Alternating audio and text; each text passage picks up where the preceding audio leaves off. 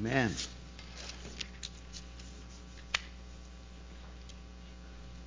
Oh, you're a good-looking group. All right. Well, today we're going to be focusing on just one verse from a book that has no chapters, the book of Jude. So it's always hard when you're writing it or telling what scripture. It says Jude 25, but it's, well, what chapter? No, there's no chapter in the book of Jude. It's a very short book. It's the second to last book in the Bible. And we're just going to be focusing on that one verse that says, "To God our Savior, who alone is wise, be glory and majesty, dominion and power, both now and forever. Amen." But I want to start by reading it from verse 20. So we're going to read Jude 20. See, it says Jude 1:20, but it's really just Jude 20. That's the software that they can't do it otherwise. But it starts off with, "But you, beloved, building yourselves up on your most holy faith, praying in the Holy Spirit, keep yourselves in the love of God, looking for the mercy of our Lord Jesus Christ unto eternal life. And on some have compassion, making a distinction, but others save with fear, pulling them out of the fire, hating even the garment defiled by the flesh. Now to him who is able to keep you from stumbling and to present you faultless before the presence of his glory with exceeding joy, to God our Savior, who alone is wise, be glory and majesty, dominion and power, both now and forever. Amen." And so that's what we're going into as we consider glory and majesty, dominion and power. But before we get specifically into that, I just want to talk about how the book of Jude is really a very interesting book, because it kind of encapsulates or summarizes the Christian life, or how the Christian outline might look.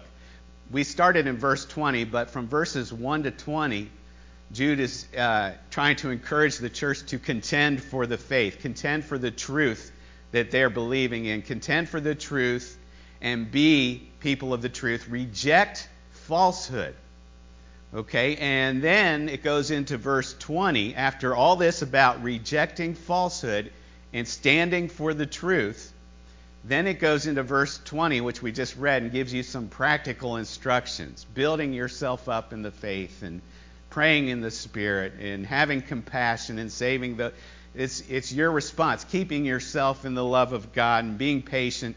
All of that is a result of the truth. So you have 20 verses, stand for the truth, fight against falsehood. Then here's how that will play out. Here's some practical suggestions. And then the last two verses say, "Now unto him and to God our Savior." So the last part is revealing that this is all for the Lord's glory, that it all results in the Lord's glory. And that's how the Christian life really can be summed up in 3 points: truth, our response, and his glory. See, now you don't have to go to seminary. Well, it would help if you want to get rid of the falsehoods. Well, I don't know about that. Depends which one you go to. But truth, our response, and his glory. And that's really what we need to be about as Christians. Our business is all of that. We are people of the truth. So it's one small book talking about that. And, you know, there's a lot of truth robbers out there. There's a lot of falsehood out there. And you got to be careful, because even in some churches, you're not going to get the truth. You might get a good pep talk, a motivational talk, or you might get steered in the wrong direction. So we have to be very careful, and this is what Jude's talking about: contend for the faith. Be in the Word, know the truth, be on guard. And as we are on guard and we are praying to the Lord, seeking him and seeking it for his sake, he will lead us into the truth. And then it says to build yourself up in the faith. How can you be strong in the truth? By building up yourself in the faith. And it says building up yourself in the faith, praying in the Holy Spirit.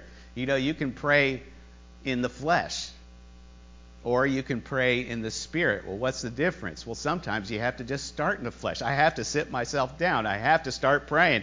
But then as you're focusing on the Lord and you're starting to not think about your own stuff, but His glory, then the Spirit comes in and He starts to build you up in the faith. And then it says, keep yourself in the love of God.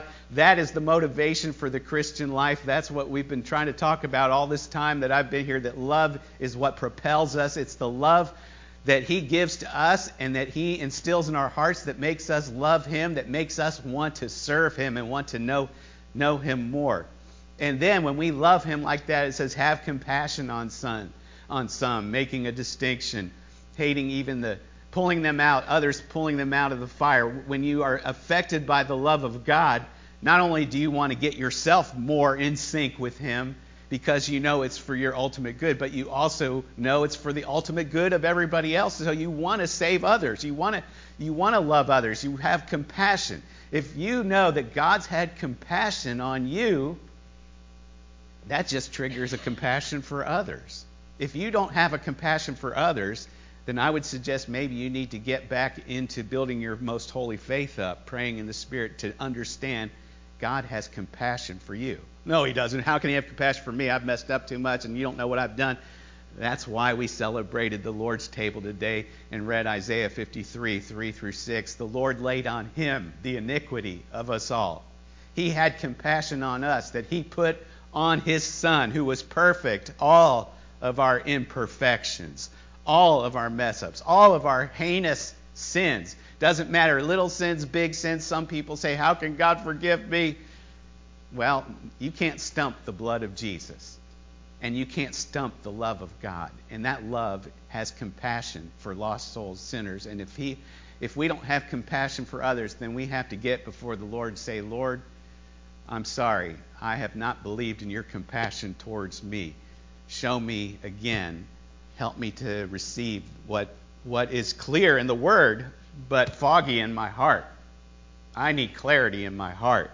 And God will do that. He will answer the sincere cry and call for that. Why? Because He loves you, but also because He gets glory out of it. He gets glory out of salvation and our moving in salvation, our growing in the things of God. So let's get to the main verse here, because when you have these things, it all helps you, it all blesses you when you're growing in these things, but ultimately we are to be an offering to God. And what is worship but giving to God? So in Jude 25 it says, to God our Savior, who alone is wise. And, I was drawn to this verse because I want to talk about glory, majesty, dominion, and power, but we got to talk about to, that little word to God our Savior. There is something here, and in verse 24, the same thing. Now unto Him who is able to keep you from stumbling, and to present you before His glory with exceeding joy. How can He present you? How can He present me before His presence with exceeding joy? Man, that is grace. That is grace. Because we know ourselves, and we would be a little bit ashamed maybe if we were presenting ourselves and we'd come with our heads hung low. Jesus loves us and has paid for us that He can present us before the throne with exceeding joy. That think of it. God is joyful over us. And, this is just mind-boggling. This is where we need faith. We say, how can it be? We just have to say, we believe. And when you think of that, it's no problem to say, to God our Savior. We are giving ourselves to God. Romans 2:4 says it's the goodness of God that leads to repentance. If you're having a hard time living for God, you need to get back into realizing His goodness and what He's done for you. In fact, it says He's your Savior. It's not saying to God, who is our heavy hand. It's not to God our dictator. It's not to God our ruler. It's to God our Savior. What is a Savior? One who has helped, one who rescues, one who sees you in trouble, and He's taking care of it. One who sees your debt. Anybody got any outstanding debts? Man, think of someone who comes in and takes care of it for you. This is what Jesus has done. So He's not asking you to submit and give your life an offering to a heavy-handed dictator or ruler. He's saying, look, he's your Savior. And he alone is wise. You know, there's a wisdom. The Bible talks about the wisdom of this age is coming to nothing. And there's another place in the book of James talks about a wisdom that is earthly and sensual and demonic. All these things are coming to nothing. And yet, many people give themselves to the wisdom of this world, or to the earthly, sensual, demonic wisdom. They give themselves. This is a hard thing to preach in our day and age, the offering of yourself, making your life not about you. Making your life not about numero uno, me, and what can God do for me.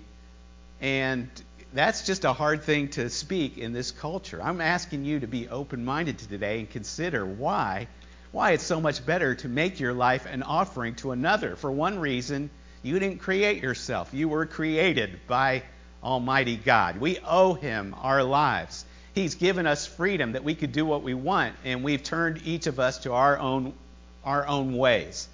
But the Lord has laid on Him the iniquity of us all. Why? Because He wants us.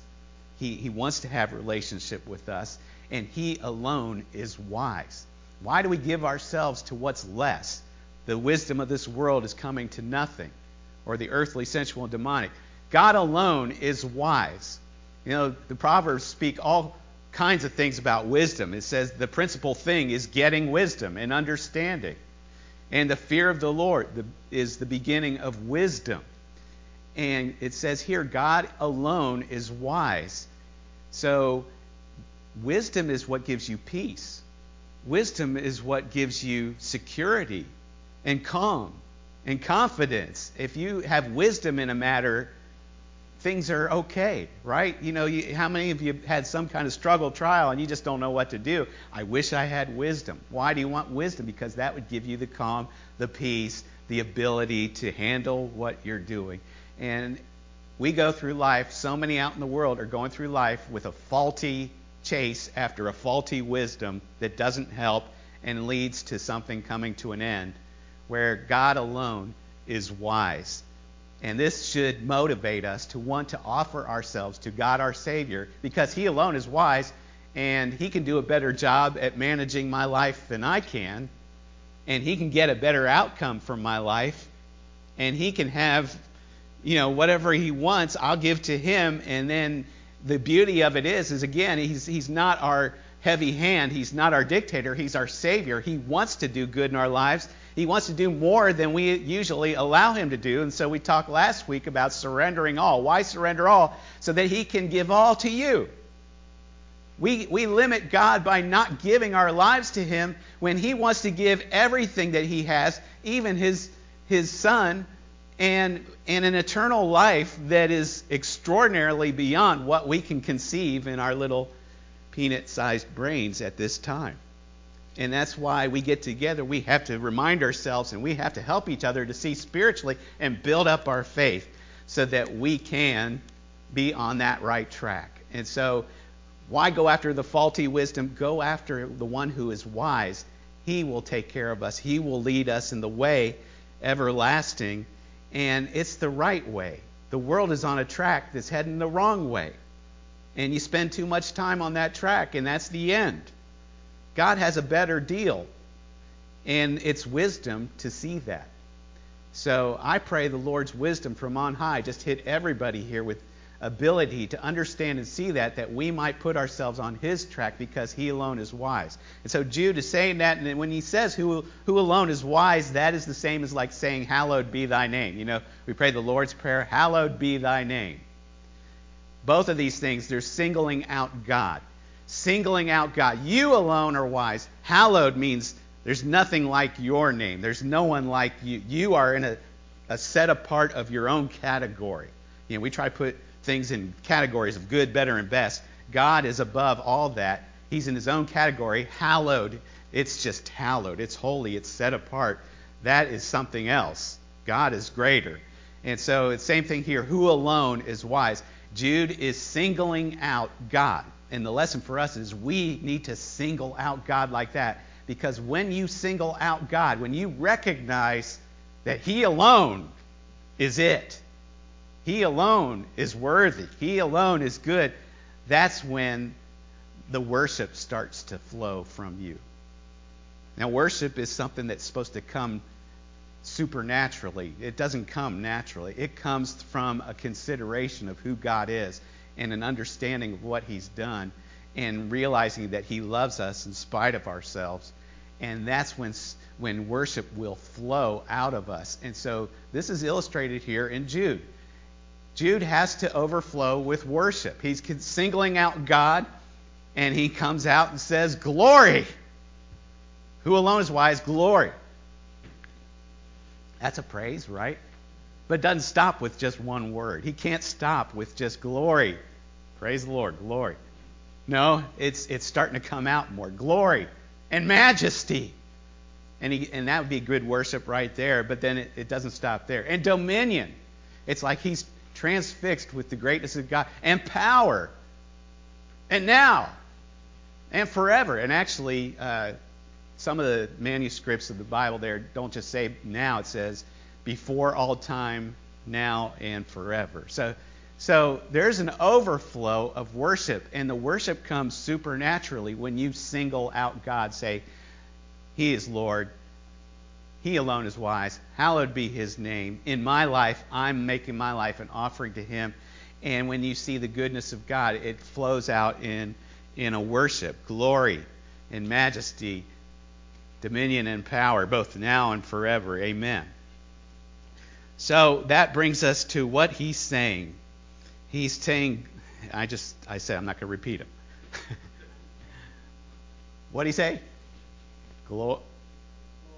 Glory,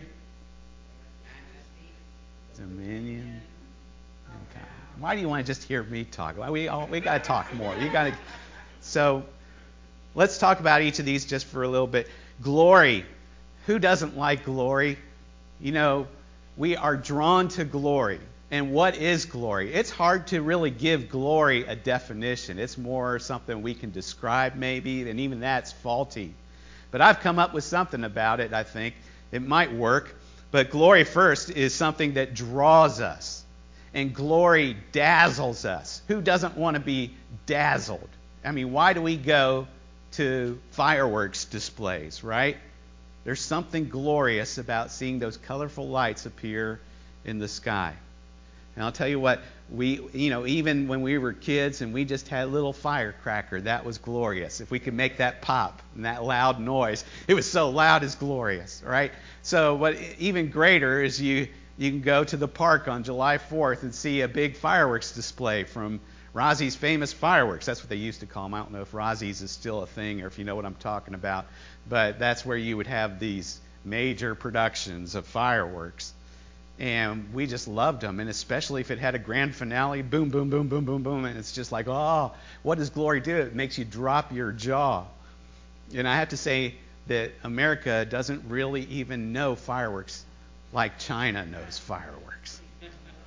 Because at Spring Festival time in China, that's when the fireworks go off. And I mean, they go off, and they go off nonstop everywhere, all over the place. You know, we have to go to a park, and the fire department's there, and everybody has it in a contained place, and then they can set off their professional fireworks. If we want to do fireworks in our backyard, we have to get the acceptable home and endorsed fireworks and things like that. In China, they sold all the professional Rozzie's Famous Fireworks stuff, and anybody could buy them anywhere on any street during the time leading up to Spring Festival. There were no fire departments to contain or restrain, and every neighborhood, every street at Spring Festival time, not just one night, but 5 nights in a row, are lighting off glorious displays of fireworks like you were in New York City on July 4th. And I thought, wow, it's also like living in a war zone. It's like you're hearing it go off all the time, and then you have the symphony of car alarms going off. Boom, boom. But I just thought it's so incredibly amazing when you're out there seeing it all and you're not getting hurt. But that's the glory. We want to see things. We're drawn to that. I think we're made for that. I think we were made for glory. And that's part of the fall, is that we've become so inglorious because of sin and everything. But remember last week we talked about Moses in Exodus 33:18 said to the Lord, "Show me your glory." He needed the glory. We need the glory. We need the glory if we're going to be moved to worship and give our lives an offering to God. And the Bible says in Romans 8:30 that those he called, he justified. Those he justified, he glorified. So that seems to indicate that we are made for glory, and God wants us to be glorified. But Moses said, "Show me your glory." And if you recall from last week, what did God say? He said, "I will cause my goodness to pass before you. I will have compassion on whom I have compassion. I will have mercy on whom I have mercy." In other words, God didn't send the fireworks to show Moses his glory. You would have thought that's when the big light show would have happened. Instead, he made his goodness pass before Moses, and then we went through the list. I am gracious, I'm long-suffering, I'm forgiving, all this. He went through that list, the glory of God, and that was only Moses couldn't see him face to face. He had to be protected in the cleft of the rock. It was only by Jesus that we can be allowed to see the actual glory directly, and still we can't see that. That's what's coming. But Jesus, in another episode, gave a preview of the glory on the Mount of Transfiguration. And when the disciples were there with him, and he shone brighter than white and everything, and they didn't know what to do, and they heard God's voice in it, and they said, "It's good for us to be here." There was a response. And when Moses said, "Show me your glory," and God gave him that response of who he was, gave him the word, it said that Moses bowed down in worship. It's just that glory will bring the worship out of us. It results in worship. I think it's because we were made for that, and it draws us. And we see other examples of glory in the Scripture. One I want to just mention through Ezekiel. There's a fantastic passage in Ezekiel. In chapter 1, verse 26, it begins. Just put yourself in this passage. Now, this is where you're getting some sensory idea of glory. So God, when he showed Moses, he gave the word. But here there's a vision, and here's an amazing thing after a whole chapter where it's talking about the strangest symbolism. So many people wonder, what's this chapter talking about? It's talking about wheels in the sky. There's eyes on the wheels. There's 4 living creatures moving back and forth like lightning. And you read it and just say, I don't know. but it sort of sums it up. When it gets past all that imagery, it comes to this part. It says, above the firmament over their heads was the likeness of a throne, in appearance like a sapphire stone. On the likeness of the throne was a likeness with the appearance of a man high above it. This is a foreshadowing of Jesus on the throne. There's an appearance of a man. Picture yourself if you're seeing what you would be sensing if you saw this. Also from the appearance of his waist and upward, I saw, as it were, the color of amber, with the appearance of fire all around within it. And from the appearance of his waist and downward, I saw, as it were, the appearance of fire, with brightness all around, like the appearance of a rainbow in a cloud on a rainy day. So was the appearance of the brightness all around it. This was the appearance of the likeness of the glory of the Lord. So when I saw it, I fell on my face, and I heard a voice of one speaking. There it is again. He didn't even see the glory. It says it was the likeness of the glory. Now think of what you just saw in this passage. You saw fire and brightness in a rainbow. How many of us haven't been driving around and then we point out, hey, look, there's a rainbow. It draws us. There's something glorious about a rainbow. And yet you can't really see it all real sharply all the time. I'll bet this was a sharp vision. You see a rainbow. And the fire, we're always drawn to a fire. That's why we build bonfires at camps. Did you have a bonfire at your camp? Yep, he had a bonfire at the camp. They love to look at the fires, the brightness, all this. And you imagine the throne, and there's a man on it, and it's just surrounded by fire. And there's amber, and it's just an incredible vision. And in all this, it's just a likeness of the glory, and yet it produces Ezekiel to fall and be speechless. And then, why is it just a likeness? We had the transfiguration. We have this picture of the glory. There's other incidents of this kind of glory in the Old Testament, and we see things in Revelation. But I believe it's because we can't really see true glory in this physical frame. So we need these representations to speak to our senses, to give us a hint of the likeness of God's glory. What does that mean? It means that when we actually see him as he is, it's going to be more than jaw-dropping. It's going to be indescribable, and it's going to result in a total display of worship. And we see that in Revelation 4 and 5. I won't go there, but if you look in Revelation chapter 4, there's a picture of God on the throne in chapter 4. And he's, interestingly, there's the 4 living creatures that you see in Ezekiel chapter 1 are worshiping him, and then they are crying out, holy, holy, holy. And they're singling God out. And then there's 24 elders before the throne. And they fall down and they cast their crowns and they're worshiping in this glorious picture of God's glory. That's Revelation chapter 4. Go to Revelation chapter 5, and then there's a vision of one who's standing in the midst of the throne who looks like a lamb that was slain. There's Jesus. And then, if you read the rest of chapter 5, it goes on to say, and then thousands upon thousands, and those on the earth and above all of them were worshiping. It's the greatest display of worship that you'll ever see this side.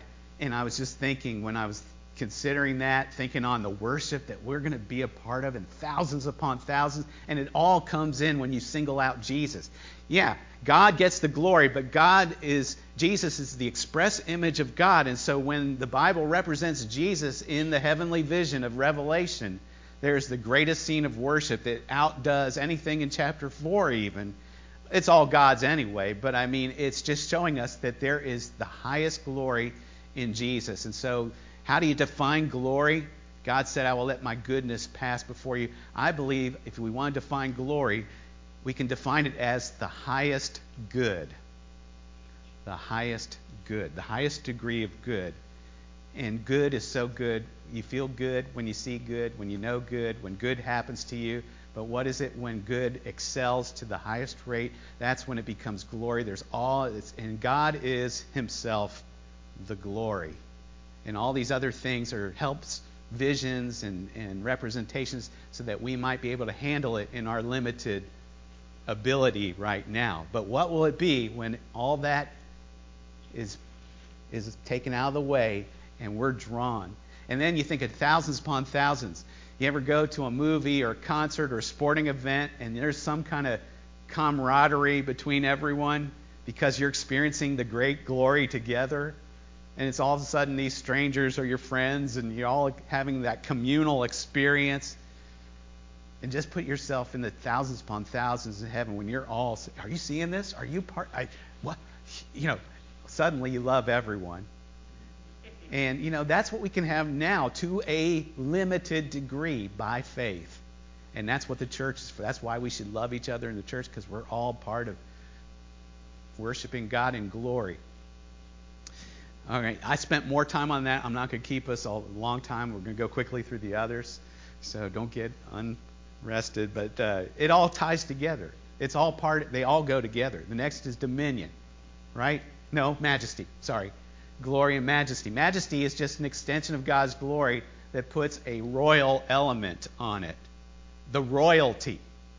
And how many of you were interested in the coronation of King Charles, a few months back, right? And did you see all the glitz and pomp and ceremonial opulence and all that stuff? It was just extraordinary. All the riches involved with majesty. Gilded thrones and crowns of gold and jewels and diamond and it's all earthly stuff. What's it going to be when the age of glory arrives? Heavenly, eternal. Gold, we think is so wonderful, but in heaven, the Bible says gold is just the pavement. It's the street. You're walking.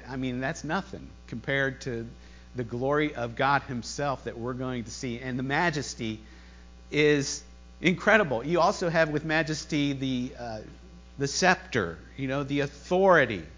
I talked about the ceremonial opulence. Don't you like that word, opulence? That's one, as I was considering majesty, I looked up something about majesty, and they said opulence. I said, I got to go with that. Opulence.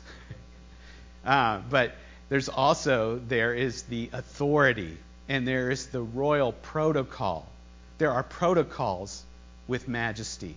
So you have in the book of Esther, before Esther can see the king, she must be prepared and prepped for a year, right? And she must be very careful when she goes into his presence. And if he extends the scepter, everything's good. If not, she's put to death. There's some serious protocol with majesty. And this is just with the kings of the earth. There are riches with the kings of the earth. There's protocol with the kings of the earth. There's authority and jurisdictions. But what's all that to the King of Kings?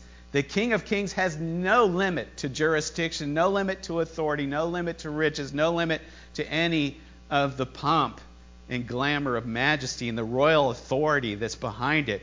And the good news is he doesn't lord over us, but he shares the rule and reign with us. And he's not threatened by it. His majesty is not threatened by it. He doesn't have to worry about assassins' bullets or the next vote.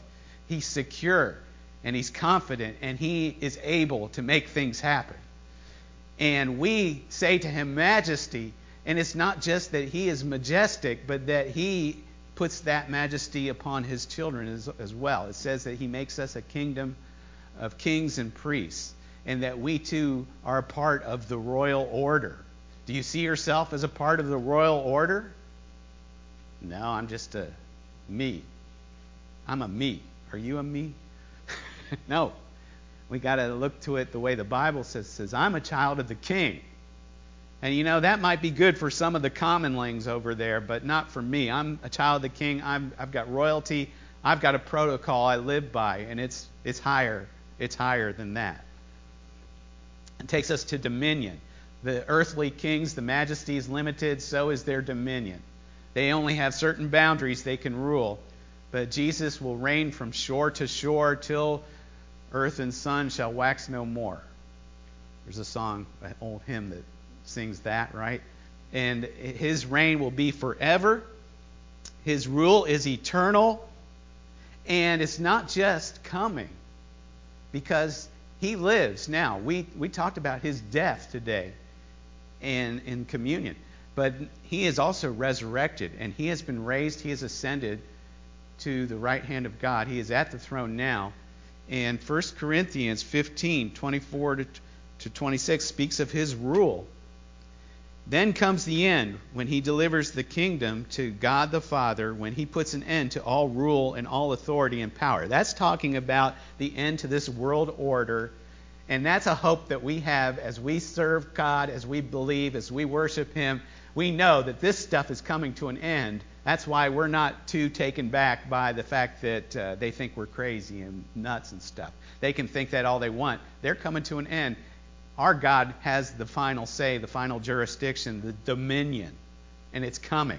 But here it's saying that he already does have dominion, for he must reign. That's right now. He must reign till he has put all enemies under his feet. The last enemy that will be destroyed is death. Jesus reigns now in those who allow him. He doesn't force himself. He's more of a confident king than any insecure earthly politician might be.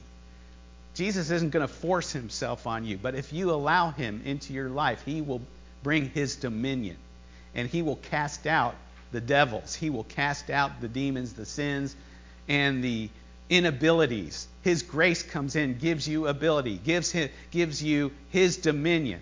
And as he has dominion in your life, you become a part of his dominion on this planet at this time. And where you go, his dominion goes. And what you do, his dominion does. Where you serve, where you are being a witness for Christ, you are extending his kingdom. And he will reign until he's taken care of everything. And he comes, and the last enemy destroyed is death. And that means you can have dominion in your work, in your home, in your school. Well, no, I have no control in my home. I'm beaten and abused and all this stuff. Yeah, but you can have dominion in the spirit, in your heart. You can follow the way of the Lord and see how if you allow him dominion, he brings the change into the atmosphere, whether it be instantly or little by little. We saw this in China. We worked in an orphanage in China way back in the early days, and Jennifer can tell you how in the early days She'd come home every day crying because babies are dying every single day. But the Lord's people who loved Jesus, Christian people, got involved in this orphanage. And it wasn't easy, but after some time, God's dominion came into that place. Babies stopped dying every single day. And places in that crummy-looking, dirty, filthy place started to get cleaned up. And joy started to enter into the atmosphere. And kids were getting attention that they never got. And the dominion of God was spreading into that place where it became an excelling institution in that city and was notably noted for it. So that's what I'm saying. God is spreading his dominion now wherever we allow his dominion to be a part of us, and where we ask him, how do you want me to serve? Where do you want me to take your dominion? And that's what missions is all about. And as I've said, missions isn't just going overseas. It's wherever you are. But you have to allow him the dominion in your heart now. And that's what he does. He comes in when you say, Lord, you are Lord. And that's the last part. He brings power. When you say that, power comes into your life. And you say, I have no power. I can't do the things that the Bible requires. And I was just reading the other night in Romans chapter 12. We were talking about how it's hard to bless those who persecute you. And you go to doing good to those who do evil. What? That's impossible.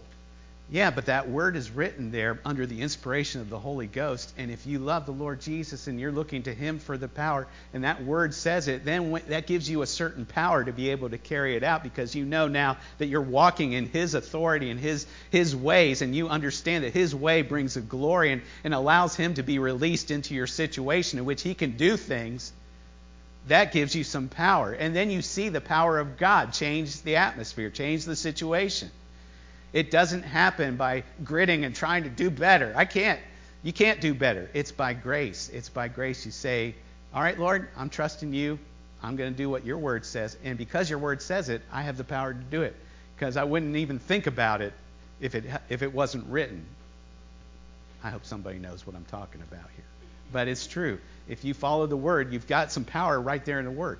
Well, a lot of the church today does not believe in the power of Jesus. They say it was back then, and maybe it'll be in the future. But Jude is telling us it's before all time, now, and forevermore. And in Hebrews it says Jesus is the same yesterday, today, and forever.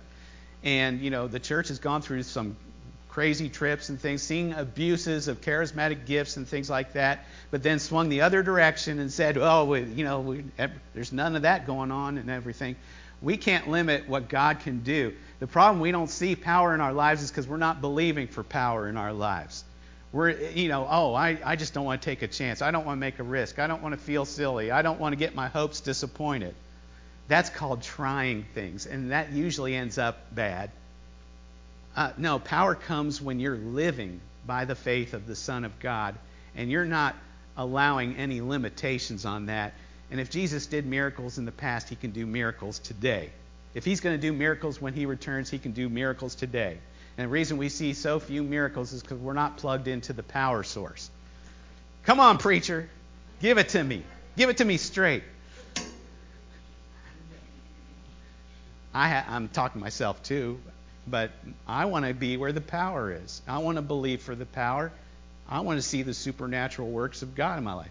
But you know what? Even as I pray for signs and wonders, we will never see a greater sign and wonder than what happened with Jesus Christ on the cross, crucified. Because when he died on that cross, he tore a rift in the heavenly realms. It takes power to lay down a road out there, right?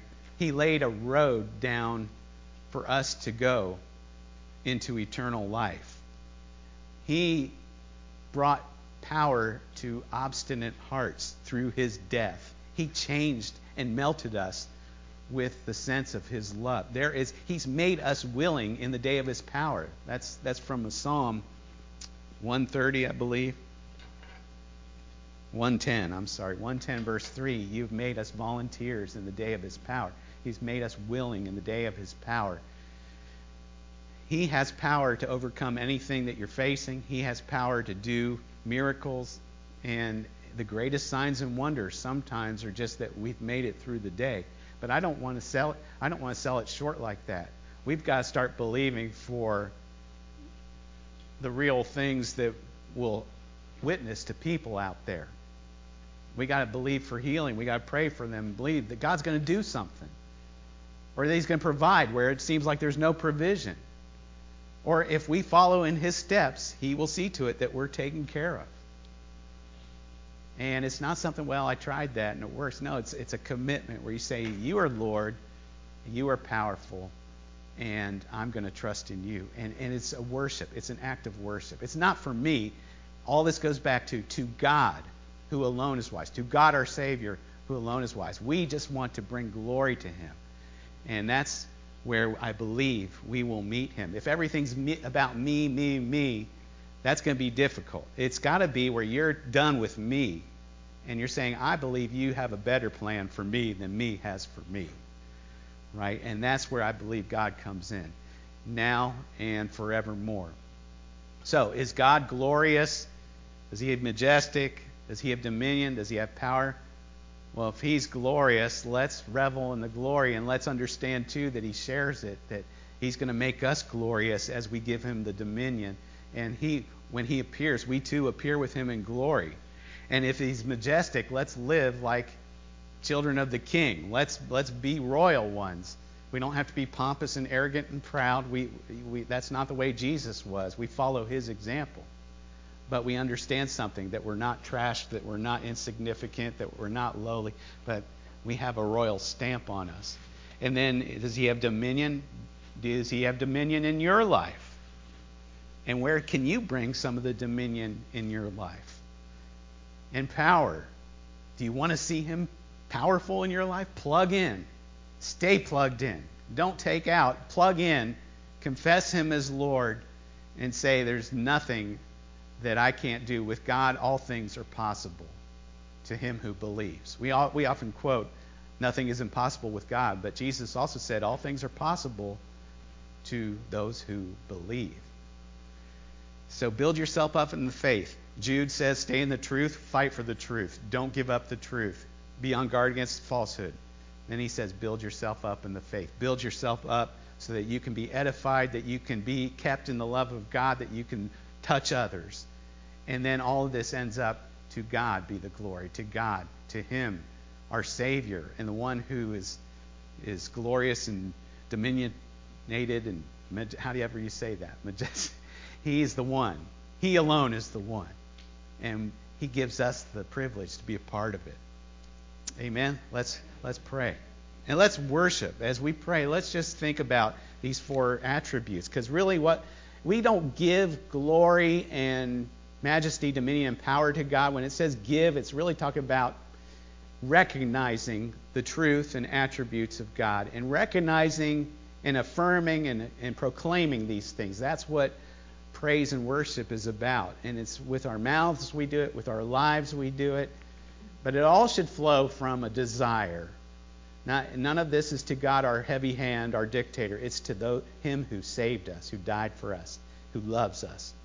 So we give him that praise and worship in our lives. Lord, we thank you. We praise you, Lord, that you love us. And we thank you for the fact that we come before an awesome, awesome God. Not a false god of the Hindus or the Muslims that whips people down or threatens and powerless gods. We come to one who is everything and who has not abandoned us or neglected us, who's been patient with us and who wants even better for us. So I pray, Lord, that you'd help us to live lives to God our Savior. Give lives of offering of praise and worship, and that we would be in touch with these attributes of yours, glory, majesty, dominion, and power, on a daily basis, that we would be praising you and worshiping you, and at the same time feeding off of these things as part of our own story as you've brought us into your family. So I thank you for that, Lord. We praise you now and worship you. In Jesus' name, amen.